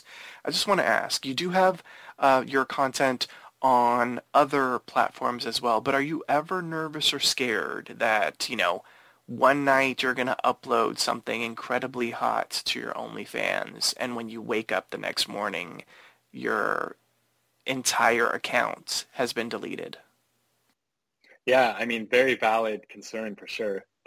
Because you're right, it does seem like, and I don't even think, from my perspective, like it's been happening for the last like year or two. Like basically, you know how back in, I think it was like summer of 2021, they said they were going to stop porn altogether on OnlyFans? Yes, around there. But then, like, after everybody, like, said their piece about it and, you know, submitted their opinions, they reversed their decision. But there were caveats. And some of the caveats were like, well, nothing more what they consider obscene. So, like, you know, piss, pee, and fisting and certain other things that like a lot of people like to consume and that a lot of people consider hot, and some of it I consider hot too. But like now it's like you either have to bury that somewhere in a video or you just can't post it at all, especially if it's like what they deem obscene. And it's really weird because it's like at their discretion, you know what I mean? It's like whoever is reviewing your account, it's like their discretion. And it seems like their discretion varies from account to account for like a number of factors. I haven't had terrible luck. I'm knocking on wood for real. At this point, I've had a couple things. Yeah, I've had a couple of things removed, but not much. But I've always taken care to respond in time to things that they flag and to demonstrate that I have an understanding of like the fact that their policies change and that they're evolving and that they're trying to keep it legal, but it's not maybe necessarily so easy to do. Like obscenity laws are gray. They're open to interpretation, apparently, things like that. And they don't ever give you like a solid reason for why they delete stuff a lot of the times. It's just gone. Like, so I think they do have an obligation to their user base, to the people who are making their money, to be more transparent about these things, to be more specific and more direct and more consistent with their methods, to be much clearer in their wording. That's definitely on them. But at the same time, too, the only reason this is still legal is because they've taken these measures to remove particular types of content. And I don't have a lot of fisting and a lot of piss stuff on OnlyFans, but I can have it on Just for Fans. And who knows, maybe Just for Fans get big enough, eventually they might have to observe these laws too or have to adjust things. And I think Just for Fans has even acknowledged that at some point they might have to.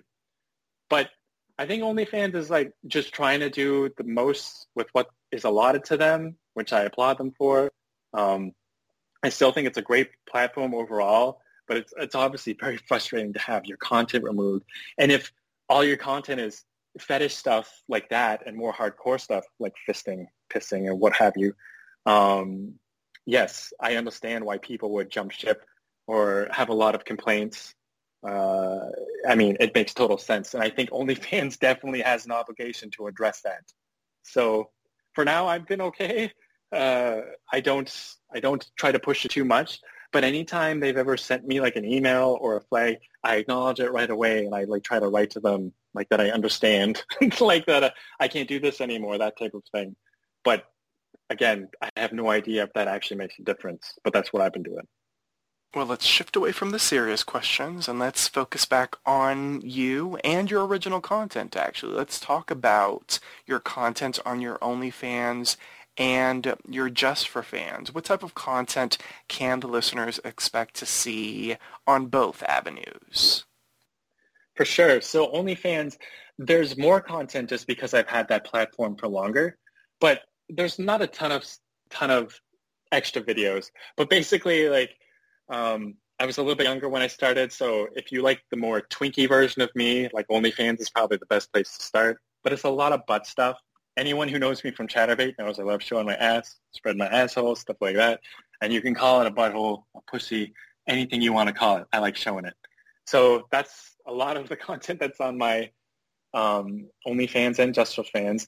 It's, I'd say, 75, maybe even 80% solo content, which seems for the most part to satiate my fans. Again, that's what a lot of people know me for, is solo shows on OnlyFans, finger my butthole, with toys in my ass or just playing with it, showing it off. Sometimes there's no toys. Sometimes I jerk off and come. Sometimes I don't. And there's duos, and on OnlyFans, I'm kind of half and half between topping and bottoming, maybe a little more bottoming, yeah. But anyways, on OnlyFans, it's slightly more tame because of these aforementioned restrictions and stipulations. On Just for Fans, there's fewer videos, but a lot more like raunchier videos. There's piss vids, fisting vids. I don't get fisted in any of these vids. I've never actually been fisted on camera, but I fist men sometimes. I like it. And like, there's no violence, there's no race play, nothing like that. Stuff I'm not into. But like, it's just sex with another guy or me just pleasuring myself, basically. But sometimes it's very dirty. Some of it's fetish. I sell things on my store now, and just for fans, that's maybe a little bit more raunchy. You can go ahead and explore if you're interested in that stuff. But like, again, I don't think for the most part I push anything too hard. Like, there's no blood, no animals, no violence, no children, nothing like that. So I feel like I get away with a bit more just because even poppers I don't show ever in my, like, there's no drug use, no smoking, no alcohol, just because I know that's stuff they don't want to see. So I feel like I avoid a lot of issues because of that. How often do you update your original content? Yeah. So this month I've been a little bit, the last month, September, I've been a little bit busy. It's been almost 3 weeks since I uploaded, but I have 7 new videos on the way, 7 new posts, I guess.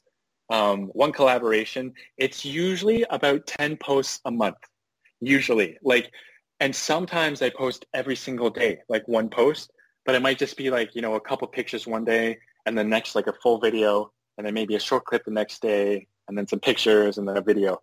So it's not always super, super consistent, but there's content every month. Like, all month there's some new content, and it's usually at least 10 posts a month. Let's talk about your camming, because you also cam on Chatterbait. What makes a good cam show for you? After the show's over, in your mind, what makes a successful show? It's really nice to, there's a lot of people now that I just know their names right off. It's really good to see them come back in, especially sometimes I might go a couple months or a few months without doing like a public show where everyone's allowed in. Might just do, private shows.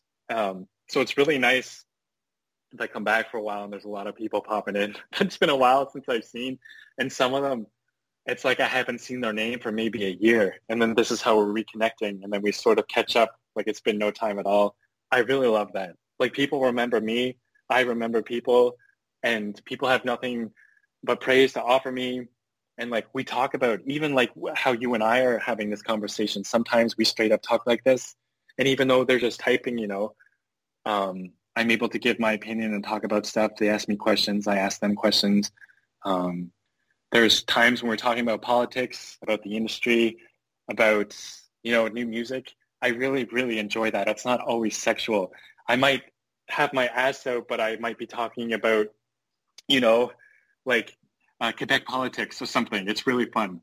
So if everyone just if everyone has a good time and if everyone feels like they were heard in some way, or if it felt like it was really interactive and I felt like it was an actual show where everyone was, it's like a hangout almost. If I feel like we hung out, then I feel really good. I love that. Yeah, that's really nice. Now, since we're talking about all of your original content, you on social media and that sort of thing, I'm curious to ask, what part of your body gets the most attention on social media? I'm not too sure. Probably it's either my butt or my dick. I'd say my butthole specifically or my dick. I'm I'm pretty flat, but I've made a whole career out of my butthole. Like in my, I'm lucky enough to be slightly above average for my penis, so people obviously love that too. Have you ever gotten recognized in public? Yeah, but not anything like, the only time I've really gotten recognized on the street is like here in Montreal, like, and particularly in the village, like the gay village here in Montreal, because I'm a local now. You know what I mean? Like, and people know they're local people, and there's a lot of porn stars and sex workers here. So to a point, I'm known, but I blend in a lot more than a lot of the others. I'm a little bit more ordinary looking, and I dress a little more ordinary, and I don't go to the village too often. But that's in real life, like on the street, that's sort of where I get recognized. And now and then, a random person might recognize me from my hometown, or if I go like to a city, like in more of the gay areas, like when I went to Fort Lauderdale a couple of years ago, some people knew me. But like if I went to, I don't know, like Kansas City or something, they probably would have no idea who I was. So, tell me something quirky about yourself that most people don't know, something unique about THYLE. I think there's maybe a lot that people would consider quirky or downright weird or awkward about me. I'm not too sure. I'm a very musical person. Some people know that, and I don't know if that's quirky, but I was never athletic or good at sports or really anything much else. But I love music. I taught myself to read music and play several instruments, and I do music as a hobby. And I'm definitely somewhere on the autism spectrum for sure. I've never got an outright diagnosis, but there's no doubt in my mind now that I probably have Asperger's or some form of inhibition in that way, some social inhibition, something that makes me a little neurodivergent, I would say. But I'm actually seeing a doctor here in another couple months, and I don't want to self-diagnose, but I'm like 99% sure that I'm a little bit different in that way. Describe yourself in 10 words or less. This is difficult. I don't talk to many people or go out much. 10 words. I love it. You made a sentence. That works for me. There you go. Yes. Well, as we start wrapping things up, I have this list of pop culture-oriented questions that are designed to allow the listeners and your fans to get to know some of your favorites. So the first question in this set is, what are 5 of your most favorite television shows? Right now, I am obsessed with What We Do in the Shadows, the series. I think it's by FX. I love that fucking show. I think it's so hilarious. The actors are great. The writing is great. Just the macabre humor, I think, is fantastic. I really loved Fleabag. I thought that was not just an entertaining show, but I thought it was so culturally significant and so of the time and just so well written. I think I'll always be interested in whatever Phoebe Waller-Bridge comes up with. I really like Solar Opposites. I think that's a really fun, terrific animated show. I tend to prefer animated shows. I watch a lot of TV, so this is difficult. I think for more recent relevant shows, Severance on Apple TV is an excellent series. There's just one season out so far, but it was left on a huge cliffhanger. I just think it's a fascinating television show and quite a bit different from the ones I mentioned. I think we're at 4 now. 4, so I think one more show or 2. I didn't count. There's so many. Ooh, I guess I will always love the Golden Girls. I do. I've seen almost every episode like 3 times. I just think it was a really great show and pretty progressive in a lot of ways. I think that will stand the test of time. And finally, I guess, I really enjoy Bob's Burgers. I think that's probably my favorite show of all time. I just think it's a wonderful, lighthearted, very good-natured show. The humor is fantastic. I wish I knew somebody like Bob and Linda and Tina and Jean and Louise.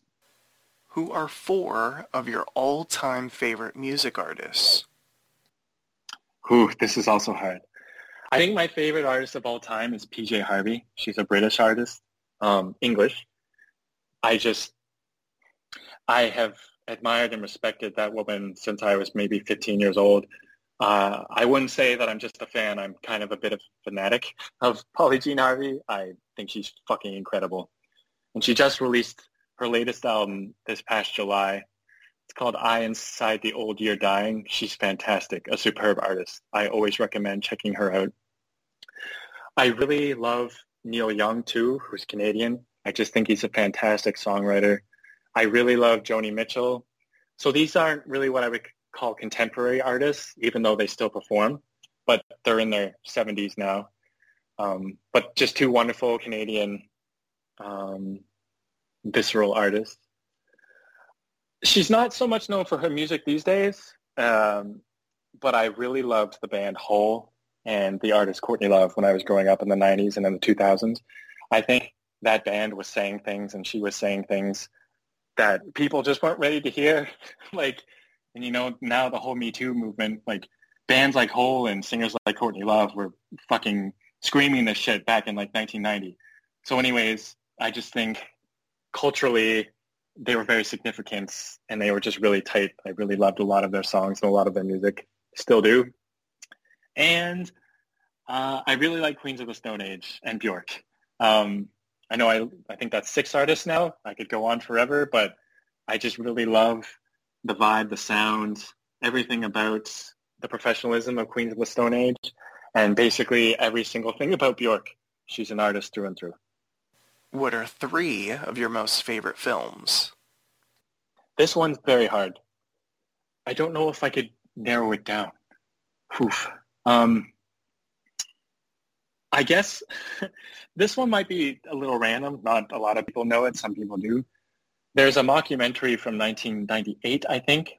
I forget the director's name and the writer's name, but it's called Drop Dead Gorgeous. Yes. Yes. It's about small town, pageants. Beauty pageants. Exactly. Doesn't always hit the humor, but I think overall it's just an absolutely wonderful, hilarious representation of that lifestyle and that time. And I grew up in a small not Midwestern, but a small Canadian town that wasn't quite as different as that. And we had those types of pageants and just all that type of colorful characters, I guess, all those colorful characters in small towns. So that one, I guess, has always been a favorite of mine. I really love Aliens. I watched that movie, Alien and Aliens, the first 2. I watch those at least twice a year, I guess. It's sort of like a tradition for me. I just think they're incredible films. And this is really hard. There are so many movies that I love. I think I actually really like The Babadook, oddly enough.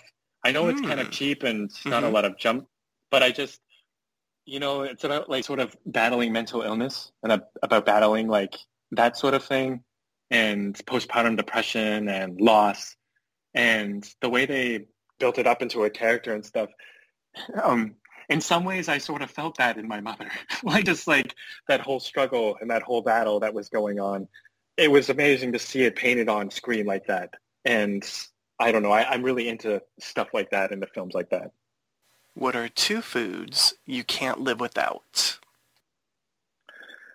Very generic, pizza. Even Hawaiian. I love pizza in almost any way. And actually, apples. I love apples. That's my favorite snack. So You won't come over to my place and see an empty bowl. Like there's always apples of some kind in my kitchen bowl. And what is one of your guilty pleasures? Ooh. Again, I have many. I'm not too sure. I guess I really like the song Nothing in This World by Paris Hilton. I think it's a wonderful song. I think it's a great little pop track. And I think it was a lot more fun than a lot of other stuff that came out that year, like 2005-ish or something.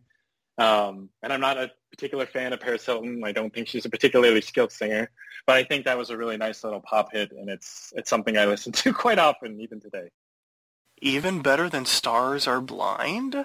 Yes, I don't really care for that too much. I prefer Nothing in This World. It's a totally different song. All right. I will have to check it out. I'm not, much like you, I'm not a Paris Hilton-nista, but I do love Stars Are Blind. Well, it's a good song. It's a good song. Yeah. I just don't think it's the best song on that album. Oh, and there's maybe two good songs on there, and it's one of the two. Well, there you go. Yeah. What are you currently binging? Are you currently binge watching anything? Yeah, actually, I don't know if you are aware or ever watched Adventure Time, like the main series that came out. I think it ran for about like 10 years or so. I think it was 9 or 10 seasons. But it's been a while since I've watched that series. I watched almost all of it. But there's a new series now that's sort of based on all that, and it's double the length per episode, and it's more adult-oriented. It's not like rated R, but it's just, I'd say Adventure Time was a little bit more PG-13 a lot of the time, where this is just much more PG-13 or 17. Like, it's called Fiona and Cake Adventure Time, and it's like Finn and Jake, but it's like a female version of that, and they made a whole new series, and the first season just came out, and I think it just wrapped up like a couple days ago. What's next for THYLE? What's on the horizons for THYLE? So I recently completed a tech program. It was basically, it's through Google. It's like technical support fundamentals. So like an IT support role. It was a 3-month course that I did all online over Zoom. Like it was in class for 3 months. Now I'm doing the Google UX design course. And I'm also taking, I'm getting my Hootsuite license renewed. And I'm doing a couple other things with Ticket Tracker. I'm sort of slowly, gradually entering the tech sector, but like part-time. The only reason I've sort of gravitated towards tech is because obviously it's just becoming more ubiquitous, and we're on this whole new cusp with AI. Like we're sort of at the beginning of another revolution, I guess, for tech at least. So I kind of wanted to get my hands in there, maybe help me eventually make my own website someday. Maybe I won't always have to rely on OnlyFans. I know how to code a little bit. I know a couple programming languages, but now I'm starting to actually get the technical certifications to back me up. And I also work part-time right now for the past few months as a data rater and a data analyst for Dataforce. So it's all remote, and it's not super technical stuff, but you kind of have to have an idea of what you're doing. And it's like sort of my foot in the door part-time in the tech world. So I think that's sort of where I'm slowly heading to. I think I will sort of split my time between the two. Very nice. And is there anything else in regards to your original content that the listeners can expect from you from the near future outside of just the norm? Yeah, I have a few people who are coming to Montreal, American guys who I've been really wanting to perform with for a while. I think they're very hot. I won't name the names. You'll have to find out. But this month, around the middle of October, and next month, around the middle of November, there's a couple people. Some of it will be mixed race, different physiques, different vibes. I think it'll be a cool collaboration. So I do have more collaborations on the way. But basically, a lot of what you see in OnlyFans, I also have a ton of more of that, like butt stuff, solo stuff. And towards the end of this month, I'll be doing a lot more public cam shows, too. I just really haven't had a whole lot of time to focus on it. How can your fans reach you? Where can they find you on the web, social media, all of the important links on where they can find you and your original content? For sure. So I'm still calling it Twitter, if you prefer to call it X. I'm on that platform still. That's probably where I have the most activity. You can definitely DM me there. I think my DMs are open to anybody. If I'm interested, I'll answer. And for the most part, I do answer eventually, if not always immediately. Also, if you there should be a link to, it's called Linktree, which has like a series of links to socials and platforms. And from there, you can access my Just for Fans, my OnlyFans. I'm on Instagram, usually as THYLE or like THYLE XXX or THYLE KX. I can provide you links, of course, if you want for later. But yeah, that's usually, you can email me too, THYLEKNOXX@gmail.com, but all of this can be found mostly through Twitter. You can check me on Chatterbaits, chatterbait.com/THYLE. It's just Google THYLE, and you can find me. Perfect. Well, this does bring us to the end of our interview. Is there anything that you would like to say to your fans and supporters that are tuning in? For sure. Thank you so much for listening to this, if you did, and even if you didn't. I know you guys are out there, and I've been so fortunate to have so much support, so much love. The whole reason I'm here having this conversation is because of you guys, for sure. There's no performers without the audience. You are just as important to the industry as we are. So fucking thank you so much. I love you guys. And you too, Papi. You're welcome. I certainly want to thank you so much for the interview, THYLE. You were fantastic.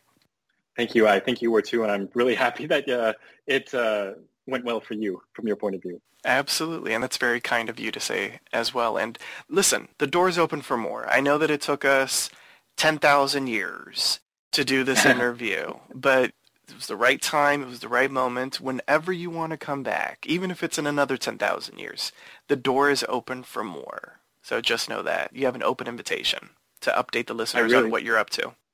That's great. Hey, it's really kind of you to extend that invitation, and I'm quite certain I'll probably take advantage of it in the near future. I'm really a lot more comfortable now having made the initial connection, but also just in my life in general, I'm much more ready to give these types of interviews. So absolutely, thank you. You're welcome. And listeners, I also want to thank you for tuning into One-on-One with Papi Chulo. Before we go, here's our answer to remind you on how you can interact with us. Thank you for downloading One-on-One with Papi Chulo. Here are a few helpful reminders. For more information on One-on-One with Papi Chulo, visit papichuloradio.com/afterdark. Follow Papi Chulo on Twitter at twitter.com/PapiChulo One-on-One. That's at Papi Chulo. The number 1. The word on. And the number 1. Like us on Facebook, facebook.com/Papi Chulo Radio. Follow us on Twitter, twitter.com/Papi Chulo Radio. Do you have any questions, suggestions, comments, or concerns? Email us via contact@papichuloradio.com. Are you interested in joining the Papi Chulo Radio team as an on-air personality? Email talent@papichuloradio.com. Binge listen to your favorite Papi Chulo Radio programs by visiting papichuloradio.com/archives. Back to you, Papi Chulo.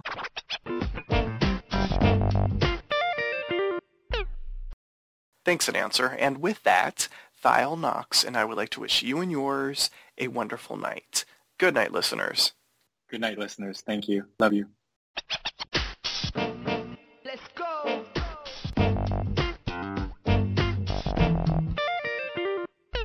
Thanks for listening to One-on-One with Papi Chulo. To contact us with any of your questions, suggestions, comments, or concerns, email us at contact@papichuloradio.com. Don't forget to follow us on Twitter by going to twitter.com/PapiChuloRadio.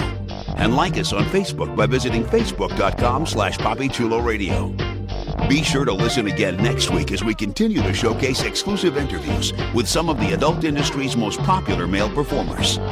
This is Ben Patrick Johnson saying good night and have a wonderful week.